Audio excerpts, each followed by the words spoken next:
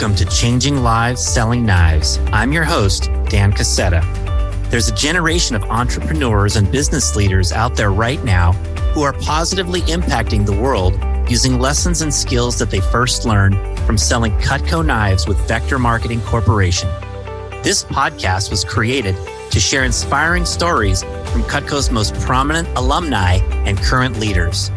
On this show, you'll meet successful entrepreneurs, best-selling authors, superstar business executives, and transformational leaders from many walks of life. All our guests will have two things in common. One, they're all changing lives today through their work and their influence. And two, they all started out selling Cutco knives when they were younger. The lessons of the Cutco Vector experience are numerous, are compelling, and are real-world concepts for business and life.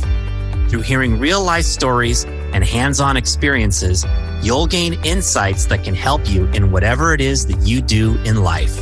Thanks for pressing play. Let's get on with today's episode. Welcome, everyone. We are on today with Andrew Bosworth of Facebook fame. And Andrew was a Cutco rep in 2001, 2002, 2 summers while at Harvard, graduated from Harvard, worked at Microsoft for a while, and then went over to Facebook. In the very early days of Facebook, he was the director of engineering, helped build and develop their engineering team. He invented Newsfeed. Now he's a vice president of AR and VR at Facebook, and truly one of Mark Zuckerberg's inner circle within the company. So, Boz, I know you've got lots of demands on your time. I highly appreciate you taking a little bit of time here today to share some stuff with our audience. Thanks. Yeah, glad to be here, Dan. Always happy to connect with the community. Yeah, fantastic. Well, let's just dive right in. And I'd like to hear a little bit about what you're doing at Facebook as the director of AR and VR. It's augmented reality, virtual reality, right? I'm curious to hear a little bit about some of the responsibilities you have and what's happening there. Yeah, this has been the last 2 years I've been working on this, and it's a completely novel area for me personally, previously having really only been doing software, now working on both software and hardware. Virtual reality and augmented reality are so new. A lot of it is pioneering research, at the physics level. Can you get light to bend in certain ways or to follow certain paths? And so even though I'm still at Facebook and I've been at Facebook a long time, really a totally novel pursuit for me. And frankly, even for my colleagues who have been in the space of hardware, the work we're doing is entirely novel. It's not that often that you get to look at a completely new computing platform. You go all the way back to MIT and Stanford and Xerox PARC, who really pioneered what we would consider the modern computer. The input modalities, the graphical interfaces, those date back to the 50s and 60s, even though they didn't hit the mainstream until the 80s and 90s. And even the mobile phones we carry with us are fundamentally operating in the same paradigm. And what we see with 3D computing, spatial computing it's called, with virtual reality, with augmented reality, is a completely different computing paradigm. It's different inputs. Suddenly your hands become potentially operative parts of the operating system. Suddenly, voice plays a much bigger role in terms of because you want to have this computing with you all the time. It's wearable, all day wearable computing. And so it's very, very exciting to be, instead of working on top of existing platforms that are well understood, to be rethinking what a new generation of platforms could look like. Oh, that's neat. How many people are on your team? Oh, I don't think several thousand. It's a big group, and we're invested, for the long term. So, we're doing everything from, like I said, some pioneering research, all the way to products that we have in market today. You can go out, you can get an Oculus Rift or an Oculus Quest. You can go out, you can get a portal for your home, which has a lot of augmented reality technology built into the smart camera. You can use Facebook or Instagram, and they have the Spark AR camera platform that we've built. So we've got everything from shipping software that's a going concern right now for hundreds of millions of people, down to technology that may not hit for a decade or more. Wow, that sounds like it's a cool day-to-day role that you have, and certainly different from what you were doing in the past. Yeah, I'm never bored. I've always enjoyed being at Facebook. I've had the good opportunity to grow with the company and to try different roles and to do different things over the many years. This is the most different thing I've tried yet, and it's never a dull moment. Yeah, what's it like working with Mark Zuckerberg and Sheryl Sandberg? I'm curious about your experiences working directly with those two. They're both friends and colleagues, and I feel very lucky to have gotten to work with them. It's, I think, pretty rare, I suppose, when you read about somebody who's a talented executive that they live up to the promise. I really believe both of them do. Mark is, a true product visionary. He has a strong opinion about how dedicated we have to be to the people we serve, to the consumers who come to rely on our products to connect with friends and family and their communities. And when he sees changes, he's very transparent about, hey, the world has changed, or we've got to change our approach. That was true with the shift to mobile. We're seeing it again this year with the shift towards more private networks. And I think there's a tremendous value in somebody who is really willing to revisit their core assumptions every day. I think Mark is somebody who every day is willing to be challenged. He invites challenge. He invites people to disagree with him so that he can kind of grow through that. And Cheryl's been a tremendous coach for me personally. In quite a few times when I'd hit what felt like plateaus in my career, where it was a struggle to build the right partnerships or the right collaborations or to lead through a challenging event, Cheryl has had 3 or 4 times has really been the key person to pull me aside and from her own experience kind of share what she'd faced that was similar and how she got through it, and was quick with a reference to somebody else who could coach me, or quick with a book that would help me through it. So yeah, I just feel really lucky. Like I said, really just 2 tremendous leaders that I've had the good pleasure to learn from. And I like that you said that Mark invites challenge and invites disagreement. I think that's a paradigm that enables faster growth and it just brings in the strengths of more people in the organization. We give leadership roles in Vector and Cutco to people who are 20 years old. And a lot of times a young manager makes the mistake of feeling like they have to have all the answers and they have to be like this, facade of a strong leader. When in reality, I think that inviting disagreement, inviting challenge, inviting feedback from so many others is a great strength. It's interesting that you've been able to observe that in, one of the foremost business leaders in the world. Yeah, I think demonstrating a vulnerability and a humanity is tremendously important for not just, like you said, learning and growing, because you're getting the most intellectual capacity from everyone around you, but also it draws a tighter community. People feel safe, they feel like they're valued, and that's so important. And you look at the longevity of people who worked with Mark. I mean, people stay for long periods of time working with Mark because you do feel respected. You feel that he values you and as much as you value him. And I think it's a real talent. One of the cornerstones, the kind of tricky things that very few people outside of the company think about as much as we do is we have had tremendous longevity on average relative to, let's say, our peers in the tech industry. That's very interesting. I was just reading about the value of psychological safety in the workplace. And it seems like through Mark's leadership, you've developed that there at Facebook. And that's great. I'd like to ask you a little bit more about Cheryl. One of my focus areas is helping to develop more women leaders within our company. And, Cheryl is obviously like a cult hero among women in business. And I'd love for you to kind of break down what you see as a few of her key strengths that you've noticed.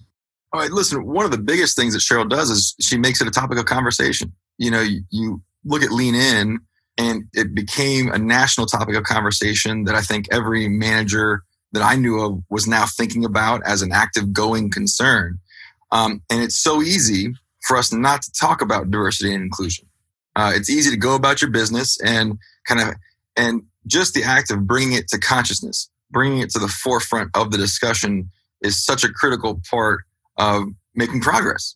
And then, of course, Cheryl is a tremendous champion internally, not just a champion for women, but a champion for everyone being involved, men and women being involved in the process of building up diversity and inclusion to be what we think it should be, and holding ourselves to a high standard. The data is not good. The data on CEOs, the data on representation in government, the data on representation on boards of directors is not good. But you start talking about it, you make it a conscious effort, and then it becomes a platform where improvement is possible. Yeah, that's interesting to hear that obviously she does that. What do you feel is like her greatest strength as a leader? I think even Cheryl would say, when it comes to running things well, there is nobody better than Cheryl.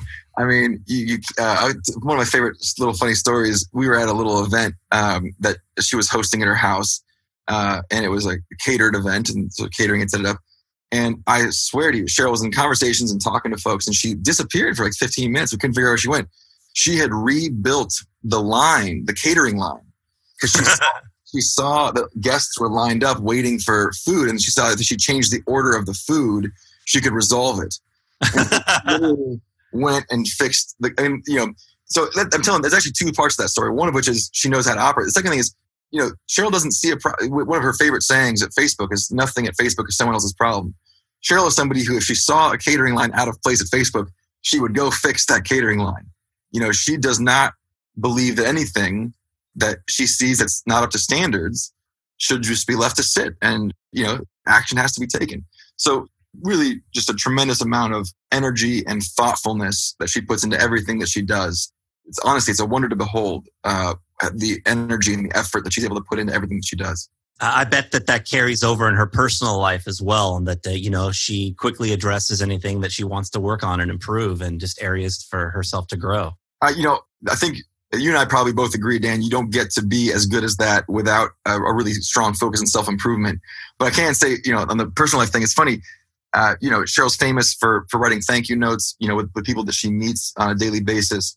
I tore my Achilles tendon recently, and it was 2 days later, I had 8 quarts of matzo ball soup and black and white cookies from Katz's Delicatessen in New York, from courtesy of Cheryl. She doesn't half-ass it. If you're part of the sphere that she's decided that she's going to invest in and care for, you really feel that. That's awesome. I got to go to her house one time. I don't know if I mentioned this to you, but I've been inside her house as well once for the book launch for Phil Hellmuth. Yeah, of course. His memoir. So that was cool. Well, I'd like to hear about your Cutco experience, Boz. I think people would love to hear what you remember from that and the lessons. So it was summer of 2001. And do you remember about how you got started and some of your early experiences? Yeah, I do. I really enjoyed the work. I think I found a pretty good amount of success with it, but as well as I do, a lot of that's the region that you're working and the team that you're working with. And I was lucky because I had you and Chris, and we had a good team of senior people who put a good education program together. What I found most fascinating, I've told a lot of people this actually, was, in a sales job, you just couldn't believe how much the correlation, the one-to-one correlation between your internal attitude and your external results was. It was just uncanny. If I was having a bad day or if I was down, sales were down. And if I was upbeat and I felt good, sales were up. And I'm being very clear. The causality to me was so clear that it was attitude towards outcomes and not the other way around. And I've always reflected on that because it's so tempting to think, oh, I had a bad outcome. That's why my attitude is bad. And the Cutco job really taught me that's not, strictly speaking, the case. You control a lot more with the attitude. And that was something I've always taken with me. What a great lesson. I can actually remember you when you were brand new, because one of the things that we do is typically when we run a training class, we have someone from the previous week's training class come in and do a demo for the training class. And, the objective is that trainees see somebody do a demo. They're usually reading from their manual and stumbling along a little bit. It's not perfect, but then at the end, the training class realizes, oh, this person's only been working for a few days and they've already sold, $2,000, $3,000, $4,000, and they get a lot of confidence, right? Yeah. Well, when you did the demo for the training class the week after you were so good and you were so dynamic and so enthusiastic. And I feel like you blew people away. And I think that there was like drop off from the first day to the second days. It backfired on you. They didn't think they could do what you did, because you're so dynamic. But I guess you'd had a lot of leadership practice and training through football and other things in high school. And 4-H, I was a big time 4-Her, so public speaking I was very comfortable with public speaking and spending time in front of an audience. Yeah. Yeah. And then I know you were a college All-American with Cutco your first summer, one of the top reps in the country in sales among all college students. And then the following summer, you were an assistant manager in the summer of 2002. I do recall that. Any other lessons that stand out from your rep or management experience? Well, the AM thing was cool too. We weren't, how it is. We're not directly managing people. Obviously, everyone's a kind of an independent force. But that was the weekly meetings, the regular connection that you're trying to build with people. And it was kind of a form of the same story where the more you invested in people and tried to help them achieve their results, the more you achieved your results. And I was, that's still true. That's my job today. That hasn't changed and all the time. And that's my job even for people who don't report to me. I always think about this. If there's another group at Facebook, or if there's another company out there that I want to partner with, and I kind of hope that maybe they can do something for me, the first thing I ask myself is, what can I do for them? Like, hey, how can I invest in this relationship and build that kind of mutual goodwill that then yields for both parties? Being an AM was that job, 24/7. Somebody was having a downtime. You call them up, give them a pick me up, get them to a sandwich, get them somewhere, get them into a better mental state. They were going to be happier. You were going to be happier.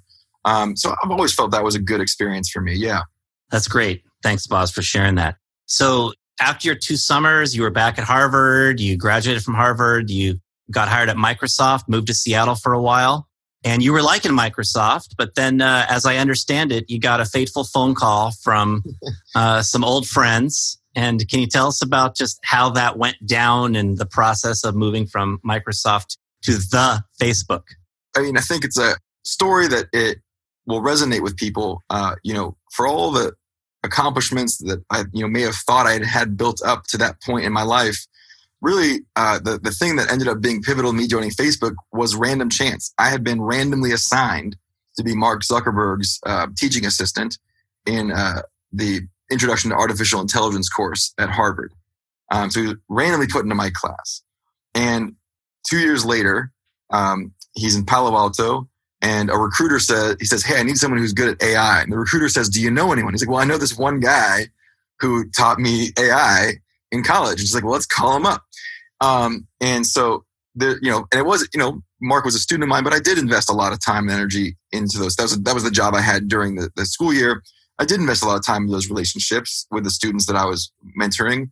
Mark had done Face Mash before Facebook at Harvard, and I talked to him about it, and I told him Face Mash was a very bad idea and he should probably take it down, which I was about. And likewise, and he was building Facebook while he was a student in my class. So, one of those things where, hey, I got the degree and I got all the education.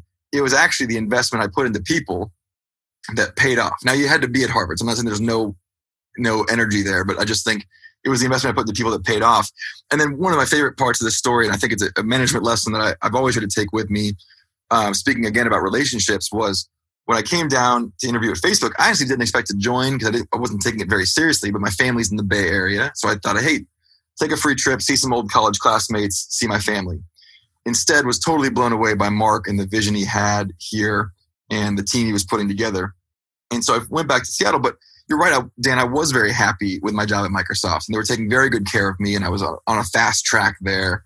And my boss in particular had been a great mentor to me the year and a half that I'd been there. So I was real conflicted. And so I went to my boss and I said, hey, I told him, hey, I got to tell you, I interviewed this place, startup with some buddies of mine, and I'm kind of tempted to do it. And he's like, hey, close the door. So we close the door, so we're alone. He says, you got to go. And I was like, what? He's like, you got to go. He's like, you're young. You've got the time to take the risks is right now. You're going to learn so much. And even if it fails, you're going to come back here and you won't have lost a step. We'll bring you back in and we'll pay you for the experience of the time that you were away. He's like, it is so good for you to take opportunities like this right now. Well, suffice it to say, I took him up on that and I've bought him a lot of steak dinners since then. But Craig Daw. But it was such a beautiful moment because he was somebody who was my manager. He had a job to do, but he was invested first and foremost in me. And I try to do that for my people. When people come to me to this day and say, hey, I'm thinking about doing something different, I walk it through with them. And if I think that is what makes sense, that's what I tell them. I tell them right in front, I said, my job here is not to tell you to stay. I want you to go and be happy and successful. Let's figure out together what that's going to look like. And modeled after my good buddy, Craig Daw. Wow. I think that's such a great story of a leader acting in truly the best interest of their people. And this is something that we really try to teach to people in Vector and Cutco is that obviously we like to retain people longer than just a summer or 2 summers, but we realize that's not going to happen. Most people are going to take the Vector and Cutco training and they're going to move on to other things. But for some people, this is the right path. And I think a good manager helps people kind of sort through that and choose what's best for them. there's a phrase I use called AGAS about management, which is actually give a shit. It's like the people that actually give a shit about their people can tell. And you were lucky to be around somebody that had that approach and made that opportunity for you to move to Facebook easy. And obviously the rest is history and a lot of amazing things have happened. So that's cool. One of the things that I have noticed in following you on social media, on Facebook, is that you seem to have an amazing passion for photography. Yeah. And you're posting photographs from all over the world. I keep telling you should put together a book of all your photographs because I'd buy it. But where did this evolve? And, what's up with this? I think this is one of those pieces that's been really fascinating is as I transitioned from being an engineer who spent my day coding and building things into more of a manager, I really felt a sense of loss for that creation, for that sense of connection I had to the tools and to the work itself. And a buddy of mine actually said, hey, you got to channel that someplace else. Like there's lots of ways you can do that. You don't have to be coding all day for a living to create. And so I came across photography initially, and now I do a lot of writing as well. And it is really the case for me. If I go a week and I haven't created something new, a picture, a piece of writing, something that I feel like didn't exist and I brought into existence, I feel like a little bit like I haven't fulfilled my potential for what I want to do.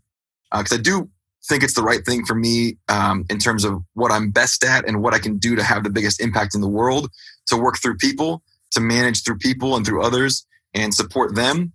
And I love it and I am passionate about it and it is very fulfilling to me at a deep level, but it's not everything. And so for me, photography and writing are me unleashing my own individual creative force into the world. And it's not even about whether anyone sees it or whether they like it. It's about me having created something. And I have to give this advice all the time. I'm amazed how often I meet people who, they used to be in sales jobs. They used to be meeting with clients and now they're not meeting with clients. People who are in marketing jobs and they used to be trafficking the ads and now they're not. And there's a sense of loss that comes with a transition where you're now working indirectly. You're now working through other people. And you got to channel that somewhere. You got to channel your own energy into something. And that's what I chose to do. That's great. And where can people find your work if they want to follow your writing or your photography? Well, the easiest way to follow my writing is boz.com. And I apologize in advance to literally everyone who heard this. But yes, boz.com is my blog. Still hyping the blog. Child of the 90s. Can't stop me. And then, Instagram, Boz Tank. I put some photos up on Instagram from time to time. I've been lucky. My wife and I both love to travel. And before we had kids, we really got out and traveled quite a bit. It's something that I look forward to getting back to when my kids are a little older and hopefully bring them with me. That's great. What are you most proud of in your work or in your life, Boz? Man, I always shy away from this question. I played sports all through kind of high school and college. And I always met these folks who really, for them, that was the highlight. That was what they were most proud of was that time they spent. And I've always wanted the thing I'm most proud of to be ahead of me. I've always wanted it to be on the horizon and not behind me.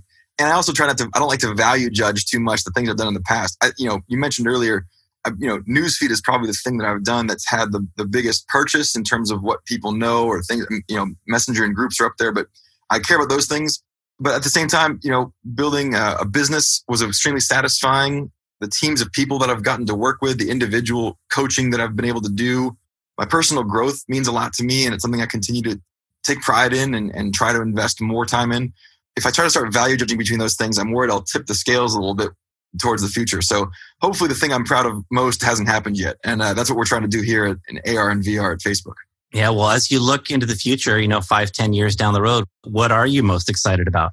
I do think we're on the verge of something very exciting in terms of technology. Mobile phones really were amazing. If you think of the superpowers that we have with mobile phones that we didn't have before. I was joking with a buddy the other day, bar bets are dead. You don't have to get in an argument with anybody about random minutia anymore. You just look it up. The ability to contact any loved one you want kind of in real time if you need to is just a tremendous step forward for what we're able to do as a species in terms of trying to connect with people.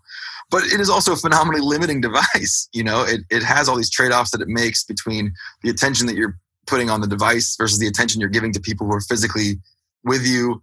And I think as we move into augmented reality, greater human augmentation, you get a lot of those same superpowers around information and connectivity.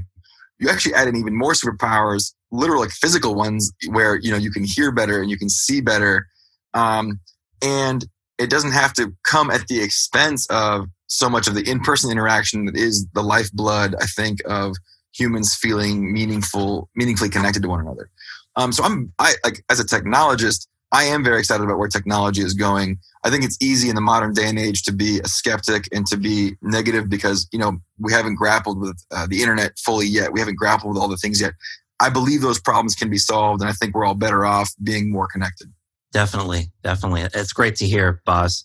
The audience here, there's going to be some people who are Cutco alumni or outside of Cutco, but there's going to be a lot of people listening to this who are young Cutco reps or young Cutco managers. And are there any of the messages you feel like you'd want to share to some young up-and-coming leaders to be able to achieve a lot of the same goals and same success in life that you and others have achieved? Yeah, I have really two pieces of advice that I've followed that have guided me pretty well. First one was, I think it's really easy to be cynical. I think it's really easy to be sarcastic. And I consider these really destructive because sarcasm is just a form of kind of negativity without any positive aspect, without any taking a positive stance, without any remediation. And so simple things within the Cutco framework, for example, the Vector framework is if you're doing the weekly meetings, they're hype up meetings. And let's be honest, Dan, they can be a little cheesy. They can be a little gimmicky at times. And it's easy to sit back. And we're almost trained this way, and I think in middle school and in high school, to sit back and be the cool kid who isn't participating. And there's nothing wrong with it. But what's interesting is if you choose not to do that and you say, hey, you know what? I know this is cheesy, but I'm just going to be hype. I'm just going to go for it and be a part of it. You actually at least create the opportunity to learn something. You create the opportunity to grow and better yourself. And I think of this all the time. When you're an older, more experienced manager like me, the new form of this is they take you to offsites. You go to an offsite with your leadership team, or you go to an offsite with your peers, and you're having a day together. And some of it's work, and you're thinking through ideas and strategies, and some of it's fun, and you're having an evening together. And it really strikes me as the same thing. It would be easy to kind of sit back and let it all happen and let the executives all talk about stuff. But you're just denying yourself the opportunity when you do that. So I do think just choosing to participate when you have the choice not to, choosing to actually participate and try to get something out of it is one of the important pieces for me. And the second thing is, in my career, what I've done is I've optimized for the steep learning curve. If you look at it, it wasn't a linear career. I think sometimes people want linear growth. They want to never take a step backwards in their career. They want to never take a step sideways. They want every single step to go up and to the right. And that's not really how I built my career. I always kind of joke, my career was more like Daniel and Mr. Miyagi. I spent a lot of time waxing cars, and I spent a lot of time painting fences. And then at the end of it, people are like, hey, how are you karate master? It's like, well, yeah, you didn't want to wax the cars and you didn't want to paint the fences. They want to wax the cars and then grow up the chain. Well, great. Now you're in the car. That's all you can do, or they wanted to paint the fence. They just wanted now that's all you can do. I was willing to take lateral moves or even downward steps to learn more. And what I tried to get on was the steepest learning curve. So I always felt like I was growing at the fastest rate. And, kind of like through the wonders of compound interest, that gets you pretty far over a long career. Whereas maybe I could have gotten farther in one 3 or 6 month period by just doing more of what I was already good at. But that wasn't going to grow me the most over the long term. Great insight, Boz. That's very valuable. And I appreciate you sharing that with the audience. Thanks, man. Thanks. We've got a lot of really cool alumni out there in the world that sold Cutco for a while. People that are changing lives in many different ways. Authors that have sold millions of books and entrepreneurs that are running big companies. But you're the guy that's changed 1 billion lives through what you've developed with Facebook. And we're very proud to count you as an alumni of Cutco Vector. I found you to be extremely intelligent, which everybody can tell, but I've also found you to be a compassionate person and somebody who is extremely inspiring that I just like to be around. So I just want to acknowledge you for all that, Boz. And I want to thank you again for taking the time to be with us here today. I really appreciate it. Oh, thank you, Dan. It's a pleasure. Yes, everyone, that was Andrew Bosworth of Facebook. He talked about investing in relationships and how when we invest in people, when we help their results, it helps our results. A great principle of leadership and management. He talked about having a steep learning curve in your life and the importance of ongoing development. And I know that, when that guy was a Cutco rep and I was there talking about Jim Rohn or Tony Robbins or anything along those lines, he was eating that stuff up, always taking notes, absorbing like a sponge and learning. And it's clear that he's carried that on with him into his professional life. And I really love where he talked about how the outer is a mirror of the inner. Our outer results are often a mirror of our inner feelings, our inner attitudes, our inner beliefs. Great stuff from a guy who, in a business context, one of the most successful people that any of us have ever met. Also, some really cool insights about Mark Zuckerberg and Sheryl Sandberg in there. Hope you guys enjoyed it. Take care. Thanks, everyone. Thanks for listening. If you enjoyed today's episode of Changing Lives Selling Knives, hit the subscribe button so future episodes are automatically downloaded directly to your device. And if you want access to today's show notes, including links to any resources mentioned, visit changinglivespodcast.com. This is Dan Cassetta signing off. I'll catch you back here in a few days for our next story about changing lives.